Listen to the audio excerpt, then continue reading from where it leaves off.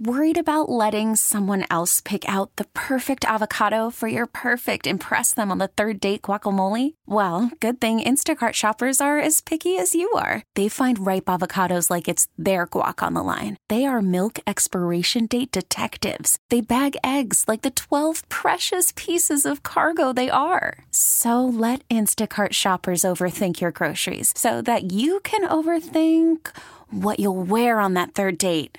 Download the Instacart app to get free delivery on your first 3 orders while supplies last. Minimum $10 per order. Additional terms apply. Space, the final frontier. These are the voyages of the Starship Enterprise. Its continuing mission to explore strange new worlds. Boldly go where no one has gone before. Engage. Direct Enterprise. This is Captain Jean-Luc Picard. Captain Catherine Janeway. Captain Sisko. This is Captain Jonathan Archer. Red alert. Photon torpedoes, fire. The official Star Trek podcast. Engage. Make it so. With your host, Jordan Hoffman. That, sir, is illogical. And to make sure that history never forgets. This is Engage. Hailing frequencies open, sir. Hello, everybody, and welcome to another episode of Engage, the official Star Trek podcast. Did I say Star Tread? Yeah, maybe redo that one. No, let's keep it. Star Tread. Star Tread, the Neb's generation. Star Tread, Fleet Space Nine. Star Tread, Discovery. Listen, it's called Star Trek. People call it Star Trek sometimes. That drives me crazy. Welcome to another episode of Engage, the official Star Trek podcast. And I am here. My name is Jordan Hoffman. We got Brian here. We are ready to speak to you, the Star Trek fans. We are only a week and a few days away from the first episode of Discovery, and it's an exciting time speaking to you. Linda Uhura open a channel to all decks. That's how I feel. I feel like I'm in the middle of it all. I'm in the captain's seat speaking to you. It's very exciting, and we have a special guest coming up. Wait, we already did a big talk up for him when we recorded this a few hours ago. Oh, yeah, we don't need to do an intro. No. This was good. Brian, let's go to the next intro. You ready? Go play the theme music again.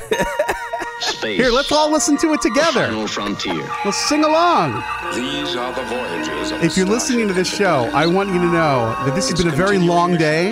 to explore. Brian and I have been here all afternoon. Boldly go where no man has And, gone before. Engage. Oh, that's the guy. Oh, this is the old intro.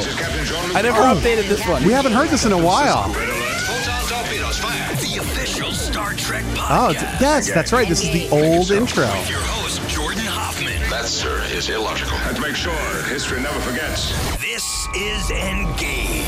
All right. Frequencies open. You know, this brings up a good point. I suddenly have some more energy. I know. This is a good intro. Whoever made... Did you make this? No, I didn't make it. Seth made it. No, Andy made it. Andy made it. Andy is our production I know wizard. that. The guy he's the bald guy, right? No. He sits in a little cave over there that All he right. doesn't come out and talk to anybody, but he does magic in there. Okay. You know what we're going to have to do in just a few weeks? We might have to... we might you're have to right. adjust the intro. But who do we add? Do we add just Captain Lorca? Or No, do we it's add not. It's going to be Michael. But we're going to have audio of Sonequa Martin Green saying, "I am Lieutenant Michael Burnham," and we're going to have to add that. Okay, that works. I hope so. We're going to know soon. All right, cool. So you know what, Brian? We've now introed the intro, and let's go to the next intro. You should keep all that. It's very meta. It's like a Monty Python episode.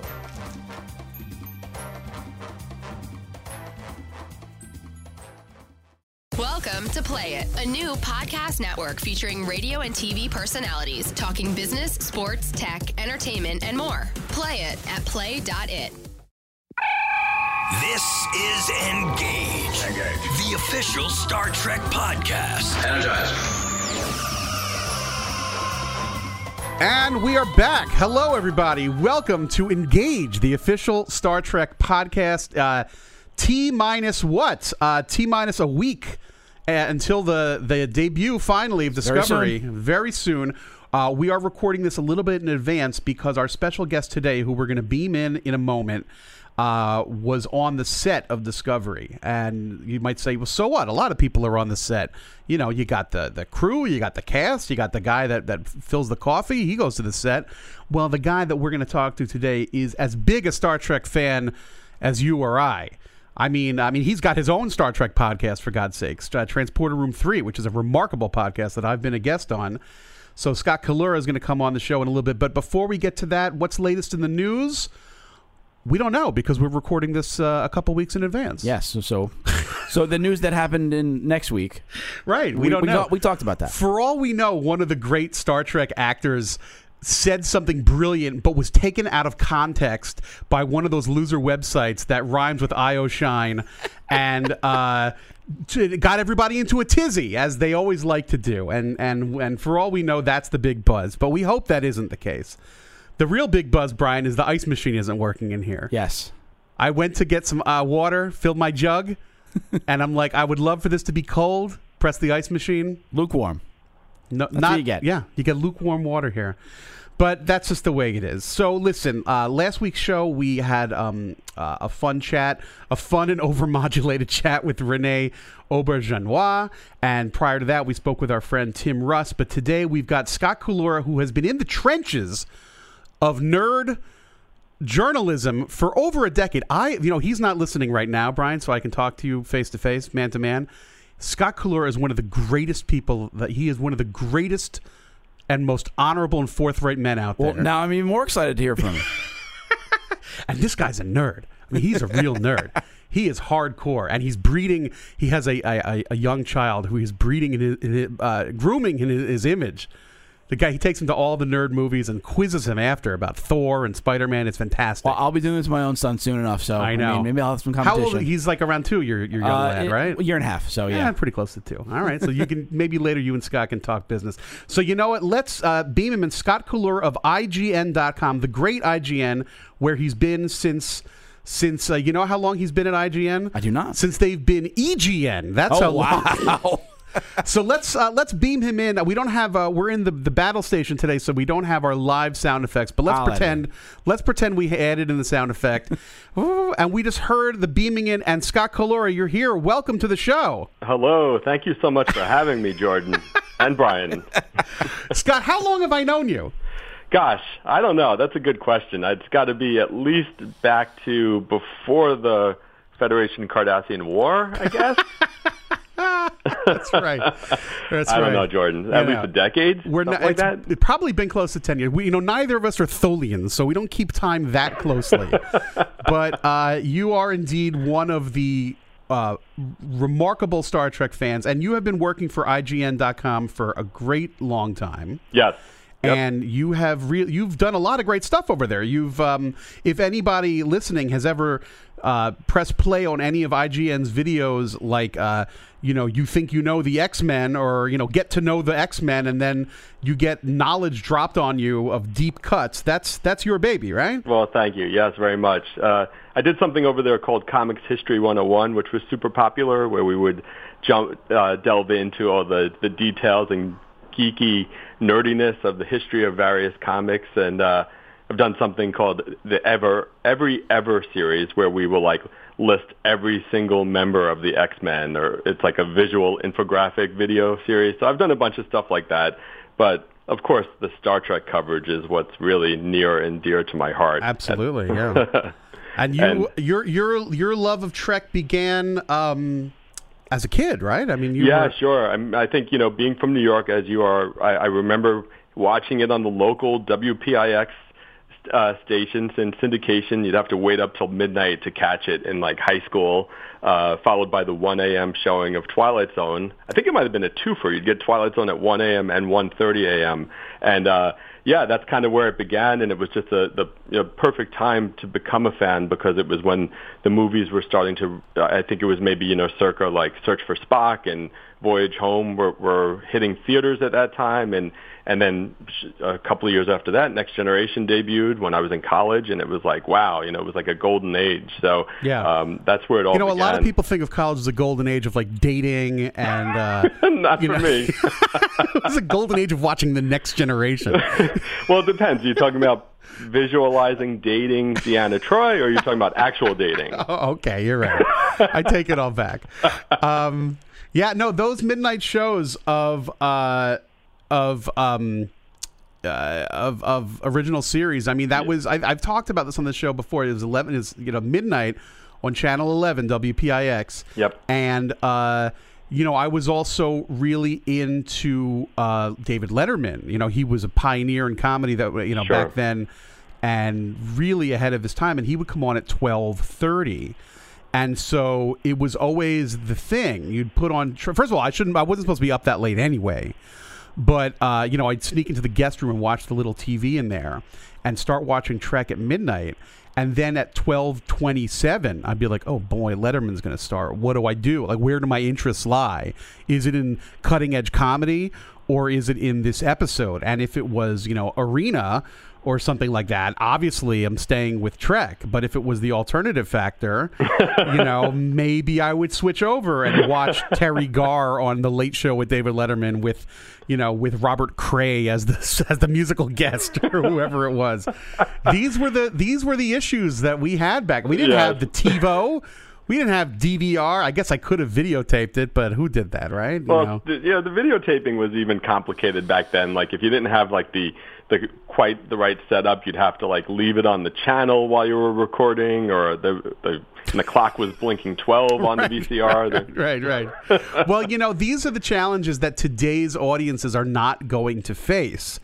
Because, and listen to this segue, the people at All Access are going to love me, because now the newest iteration of Star Trek, called Discovery, in case people listening don't know, is going to be streamable. And if you want to watch it the moment it's first available, God bless. But if you are late, I mean, I'm watching Twin Peaks right now, and I'm loving it. We try to watch it on Sundays, but it's Sundays at 8 o'clock. I'm sometimes not home. Yep. It's all right. We get home at 8:42. We watch Twin Peaks then. We watch whenever the heck we want. Yep. Sometimes we're late a day or so. That's the way it works these days. So that's how it's going to be with Discovery, which is awesome, and streaming is great.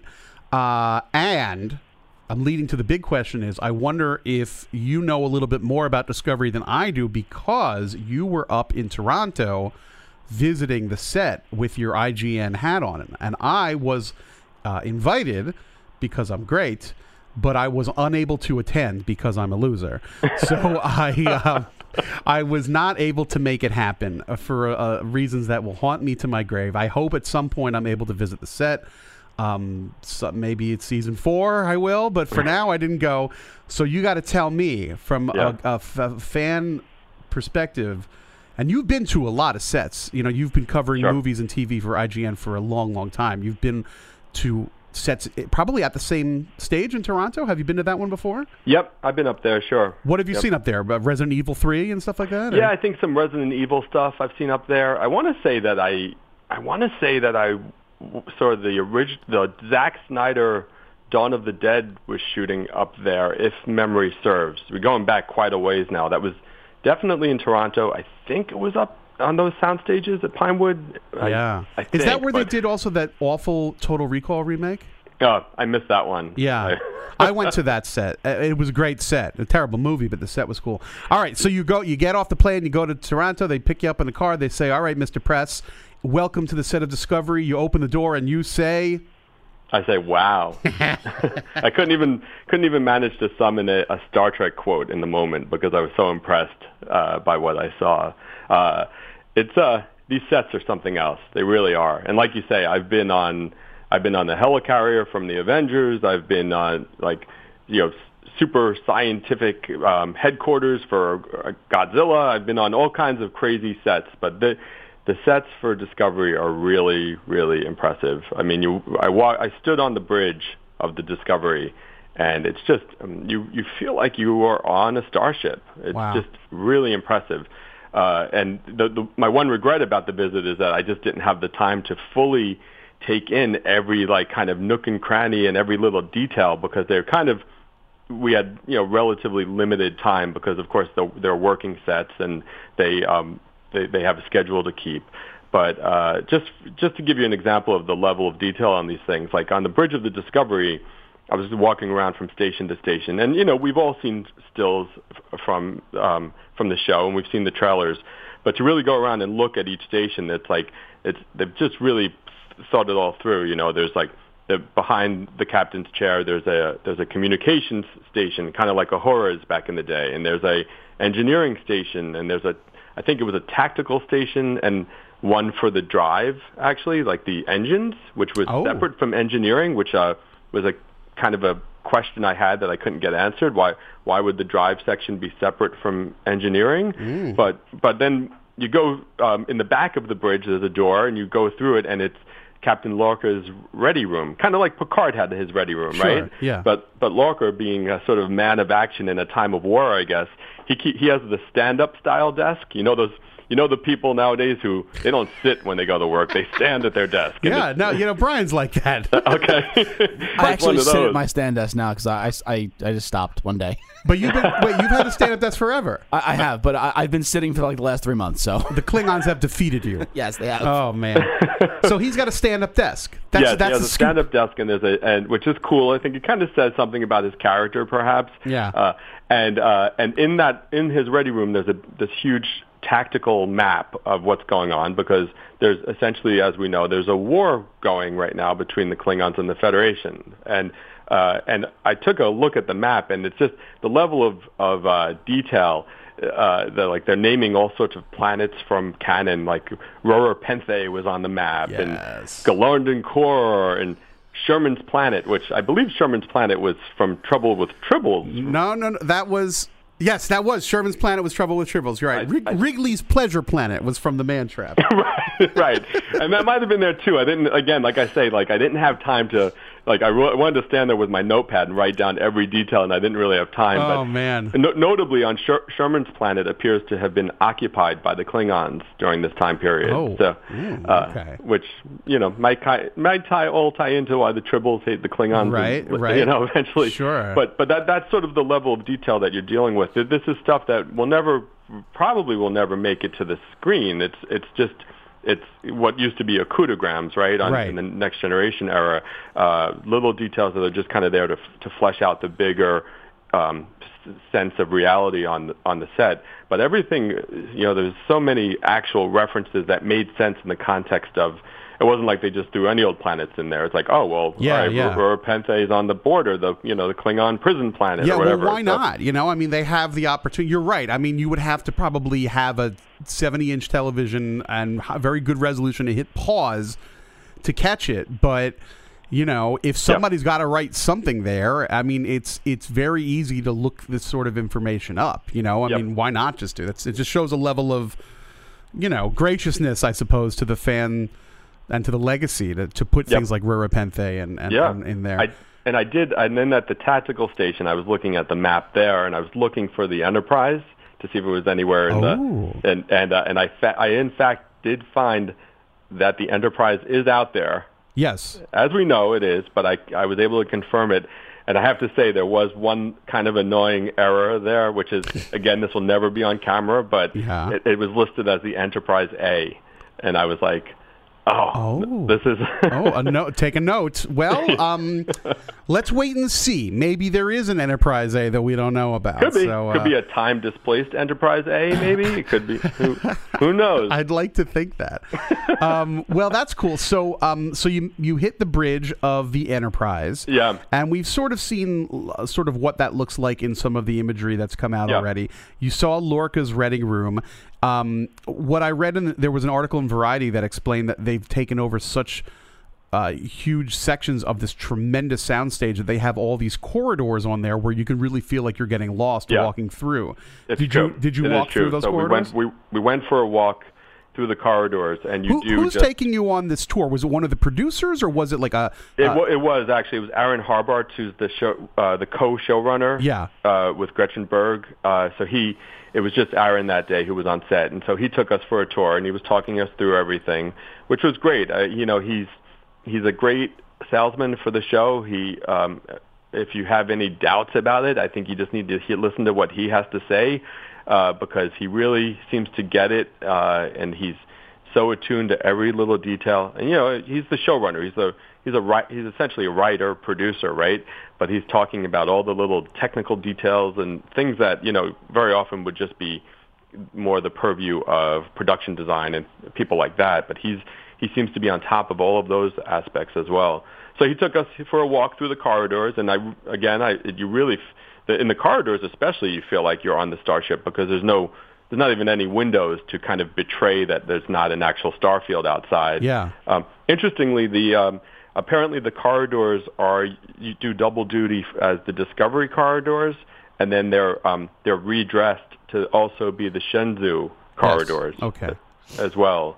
The Shenzhou, which is the ship that Captain Giorgio is the captain of, right. Before Michael Burnham ends up on the Discovery, right. For reasons that we can only hint at now, having not seen the show. But right, yeah, I really don't. I don't know much. They weren't giving plot details or spoilers away, and that's not what we're here to talk about anyway. Yeah, we want to wait till we see the show. Yeah, so I don't want to be spoiled on it. But yeah, so the Shenzhou does in fact exist as a set, and we didn't go on the bridge of the Shenzhou, but it's still there. And what's interesting about the bridge of the Shenzhou is that it's been constructed so it's sort of hanging from the ceiling in a way, but it's supposed to be a bridge on the underside of the vessel. Like usually we think of the bridges as being on top of the saucer section, right? Right. In this case, the Shenzhou's bridge is actually on the underside of the saucer section. Well, that's sort of like what the Reliant is like, right? A little bit, isn't it? Sort of. Is the Reliant on the underside?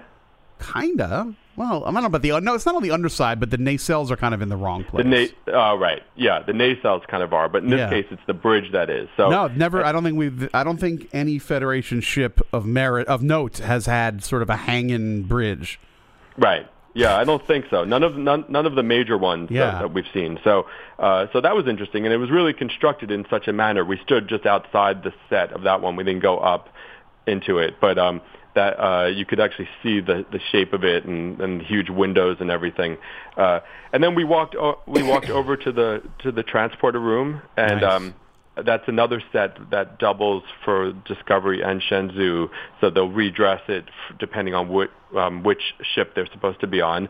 So I got to stand on the transporter and get my picture taken. Nice. And that was a real highlight. And one of the things about all these sets as well is that they really...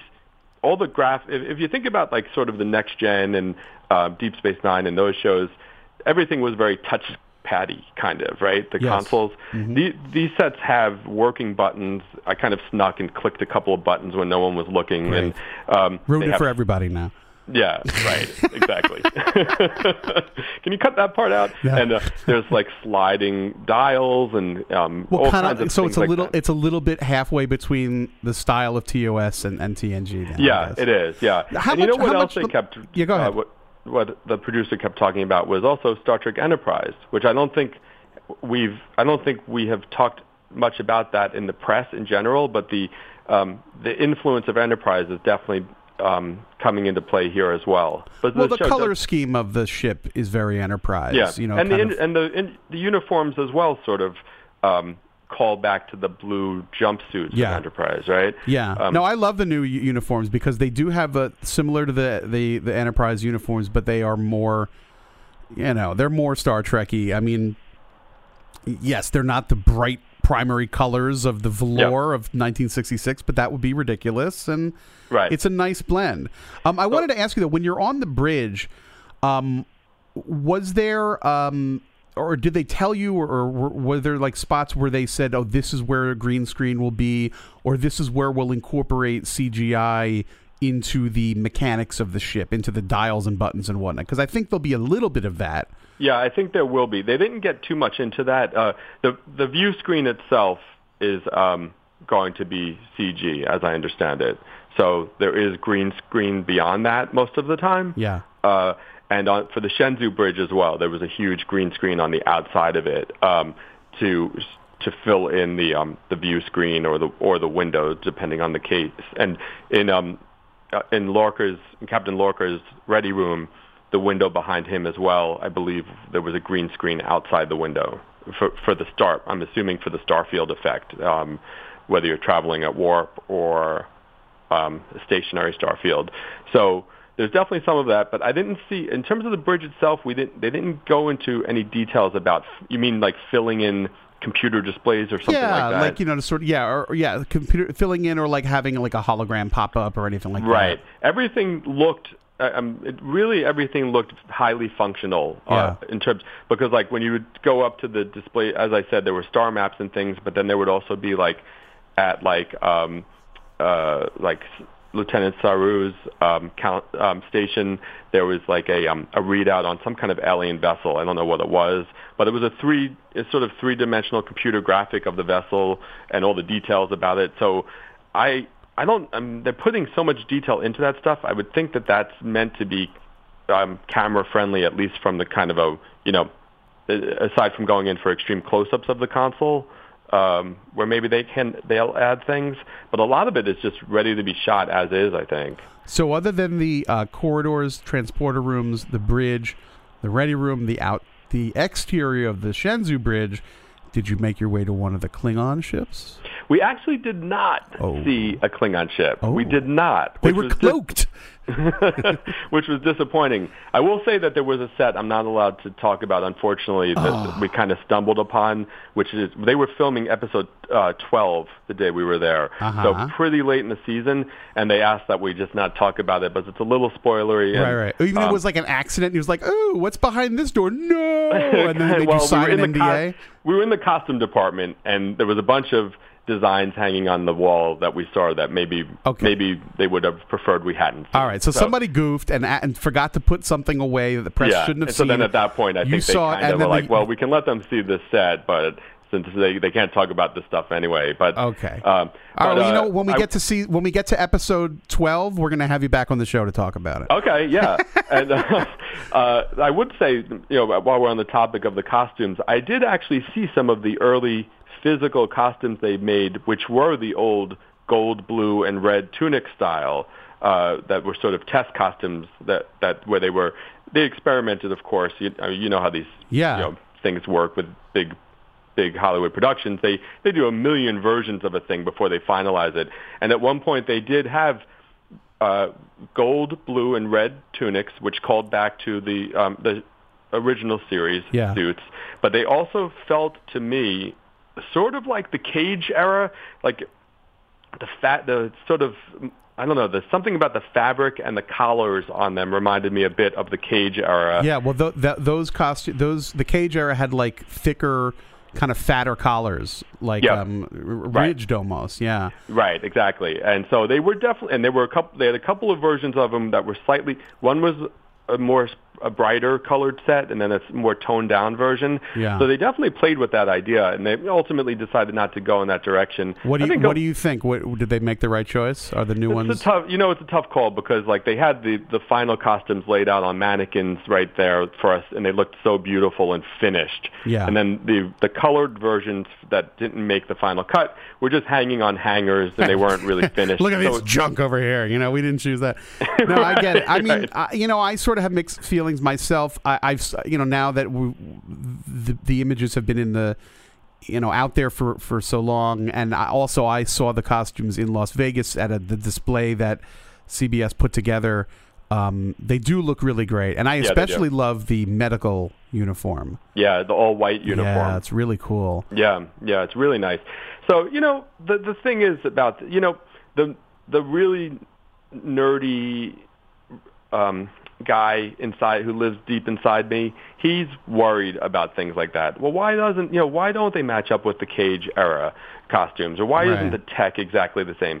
But at the same time, this is a big production. It's the year 2017, right? Yeah. Well, you have to not only do you have to differentiate from what's come before, but you also have to acknowledge the advances in technology over the past 50 years. So I understand why they're doing this, and they're trying to make it their own thing, right? Make it their own thing, and also the changes in television. You can't have it look like if it looked like when Scotty went to the holodeck in Relics to recreate the 66 set.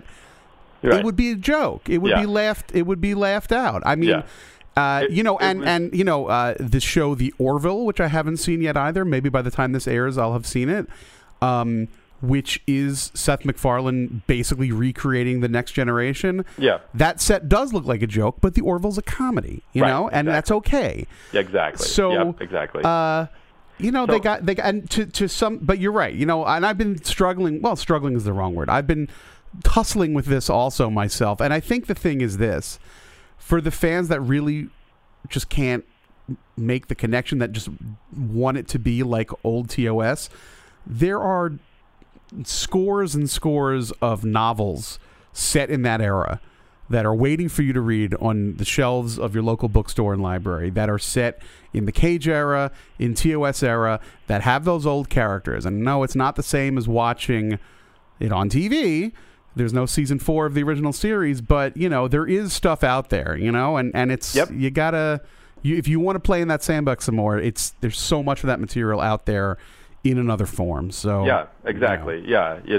And and at the same time, the producers and the cast have all said that they are sticking to canon in terms of the stories themselves and the characters and the plot. So it's not like they're ignoring what has come before either. No. So, and we did the panel in Las Vegas about, and it's recorded, and you can listen to it on this podcast. You can go back a few weeks where we interviewed David Mack, who's writing the book for the Discovery prequel, which will be in stores the week of the Discovery premiere, which more than anything else is going to tie things into canon in ways that I think will delight fans tremendously. And I know it's not the same, but it's also a nice add-on. So. So now so was there anything else that you saw? Any other rooms that you saw that you can talk about? Yeah, there were a couple of. I was on the engineering set also, and that was pretty cool. There's a whole section sort of in the back of the engineering which is devoted to Lieutenant Stamets' mushroom and fungus collection. Oh, sweet! Did you see any of those? So there's something, and again, they were being kind of mysterious about the details here, but. Essentially, Lieutenant Stamets, that somehow his research into mushrooms and fungus is somehow tied into engineering, and it's an important aspect of the show. That's all He's gonna find a mushroom that's gonna zap him into a wormhole or something like that. So that's happened before. Many people have experienced that with that's mushrooms. Right, at a Grateful Dead concert. Have you when you were in engineering, did they have a wire fence that's Scotty would hang on to when the photon torpedoes were firing? I did not see a wire fence, actually. Unfortunately, that would have been great, actually. Was there a forced perspective painting in the back? No, it's all they legit. Just had. It was essentially a closed chamber, which was supposed to indicate where the actual warp drive was beyond that, sort of. Okay. But there's not a forced perspective aspect to it. Did it glow? Was there clearly that's the chamber? It wasn't. It wasn't glowing while I was there, but it may be when they're shooting it'll glow. I certainly hope so. I also saw a bunch of stuff. I just want to run through anything else I missed real quick. Outside the transporter room, there were lockers with environmental suits or EVA suits, I guess, which I thought made a ton of sense. Of course you should have your spacesuit ready to go in the transporter room, because you're not always going to beam down to that friendly planet. No, you're going to be on an asteroid or something like that. Right, yeah. So I thought that was cool. And we also saw an airlock set, which again had an EVA suit aspect to it. But there's a big door that opens to an exterior airlock. And then there's also a platform, which is sort of like an sort of a circular elevator without doors, I guess, which rises up and will take a crew member up to outside to the hull of the ship. So the way they explained it, I sort of was picturing. Do you recall Star Trek: The Motion Picture when they exit to go visit V'ger?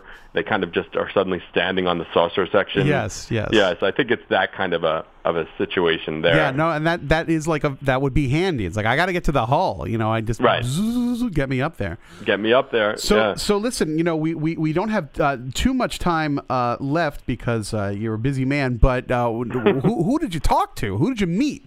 We know you met Aaron Harbarts. Did you meet? Yeah, did you meet Lieutenant Saru? much. Did you meet what's his name? Doug Jones?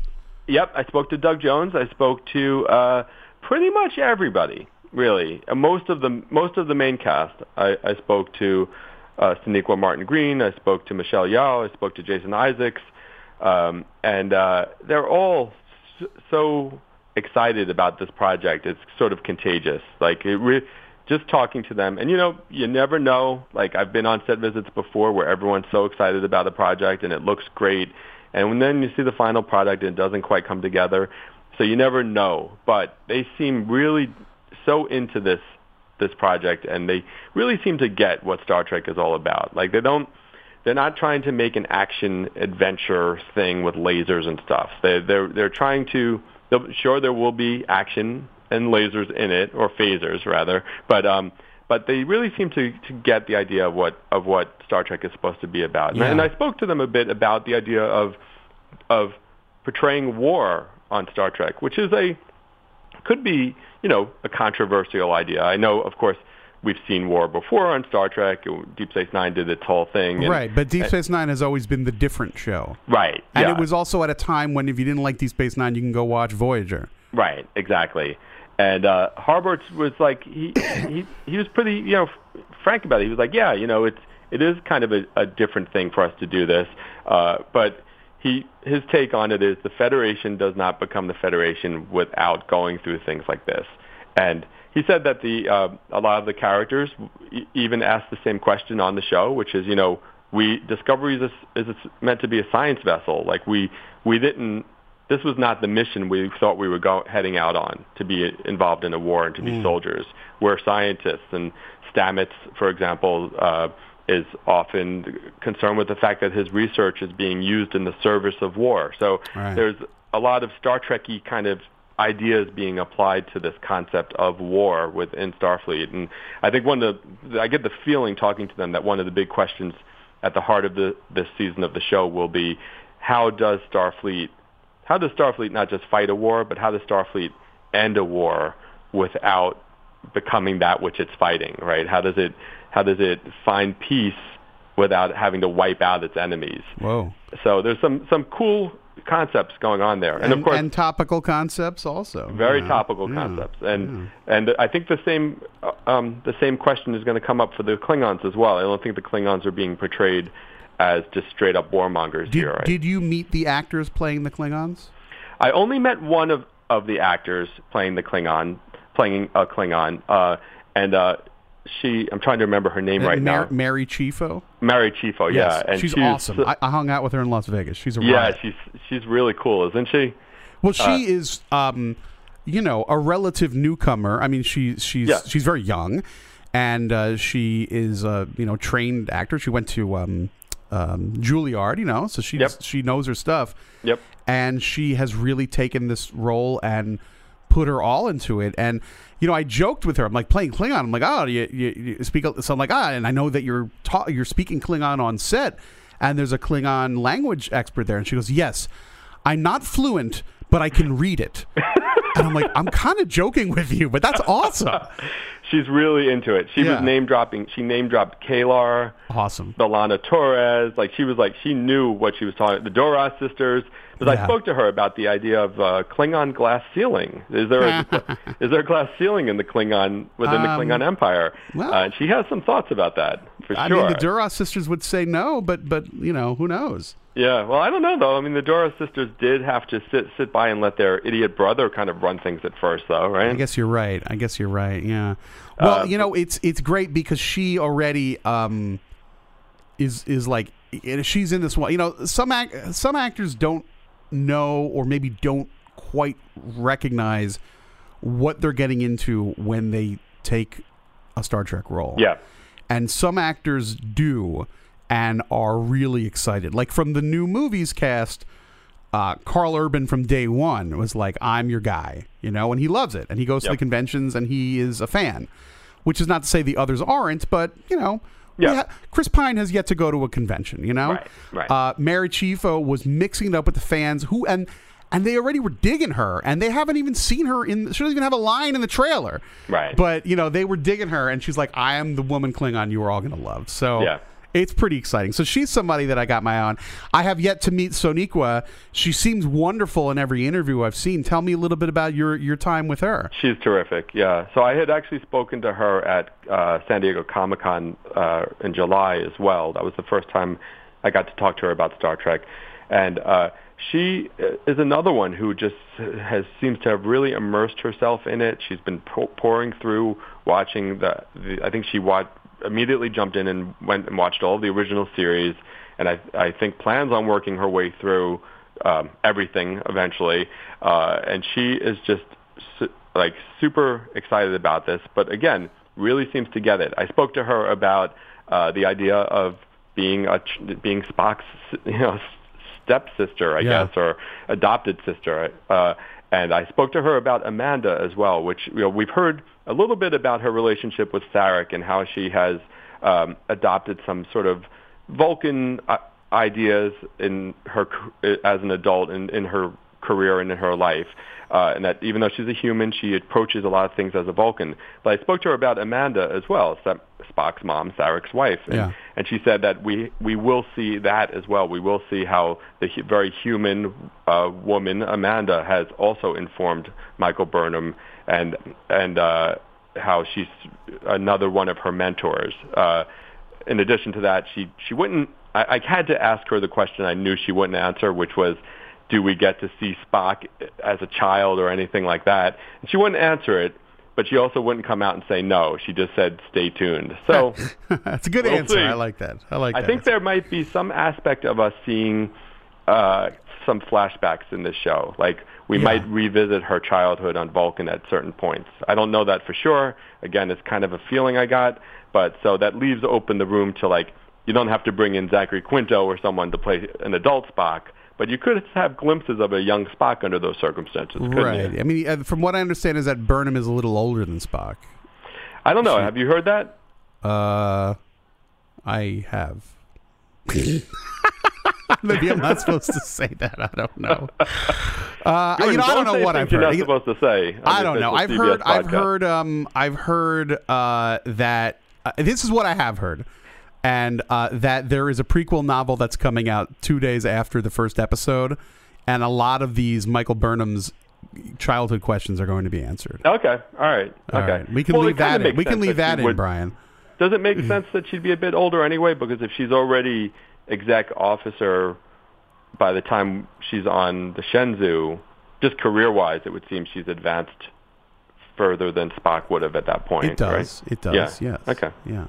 Well, groovy. And I'm trying to think who was the funniest person you talked to in the cast? Sonequa is really funny. Yeah. Actually. Yeah.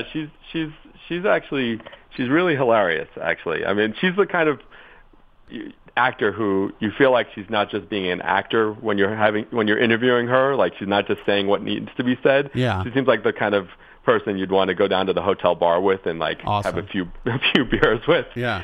And of course Doug Jones, who I'm sure you've met many times, is he's the makeup impresario from Guillermo del Toro's many movies, and he plays Lieutenant Sarro here. He's just a pleasure to hang out with as well. Did you meet the woman who plays the young Ensign Tilly or whatever her name is? I met her at Comic-Con. She wasn't there the day I was on set. What is the character's name? It's not Ensign Tilly. It's Ensign... It's Ensign... I think it is Ensign Tilly, Is it? Ensign Smiley? I don't know. She's like a little redhead girl, Ensign Pulver.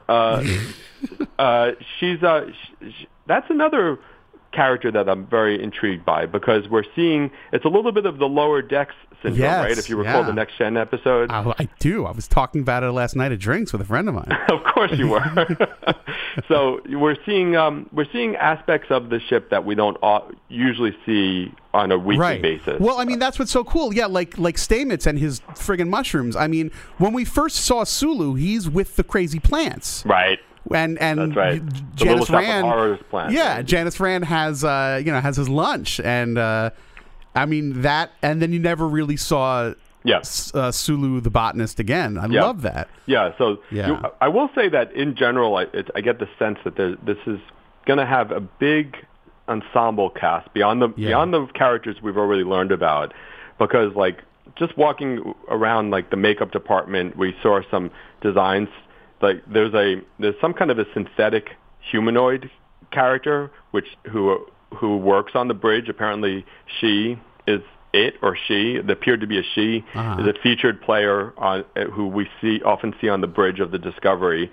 But it's not someone we've seen in any of the marketing or anything yet. Well, I mean, that's great. I mean, yeah, so I wonder if more stuff down the line where we can start to get to a Deep Space Nine kind of place where, like, you know, the Wyoons and the Nogs and the Garricks all start to get their own storylines and threads. It always comes to that. So, listen, you know, in 10 days, we'll have the show, episode 1 on CBS Prime.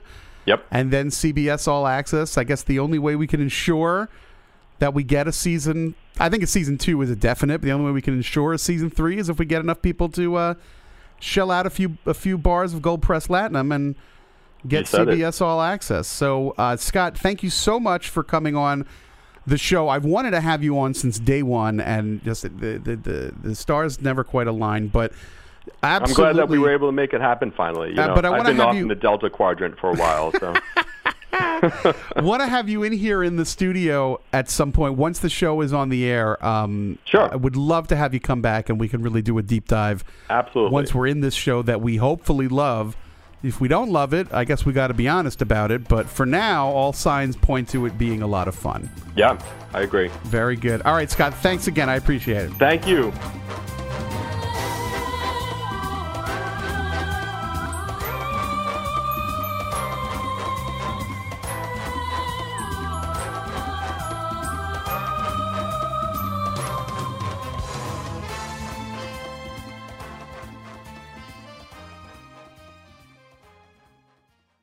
This episode is brought to you by Progressive Insurance. Whether you love true crime or comedy, celebrity interviews or news, you call the shots on what's in your podcast queue. And guess what? Now you can call them on your auto insurance too with the Name Your Price tool from Progressive. It works just the way it sounds. You tell Progressive how much you want to pay for car insurance, and they'll show you coverage options that fit your budget. Get your quote today at Progressive.com to join the over 28 million drivers who trust Progressive. Progressive Casualty Insurance Company and Affiliates. Price and coverage match limited by state law.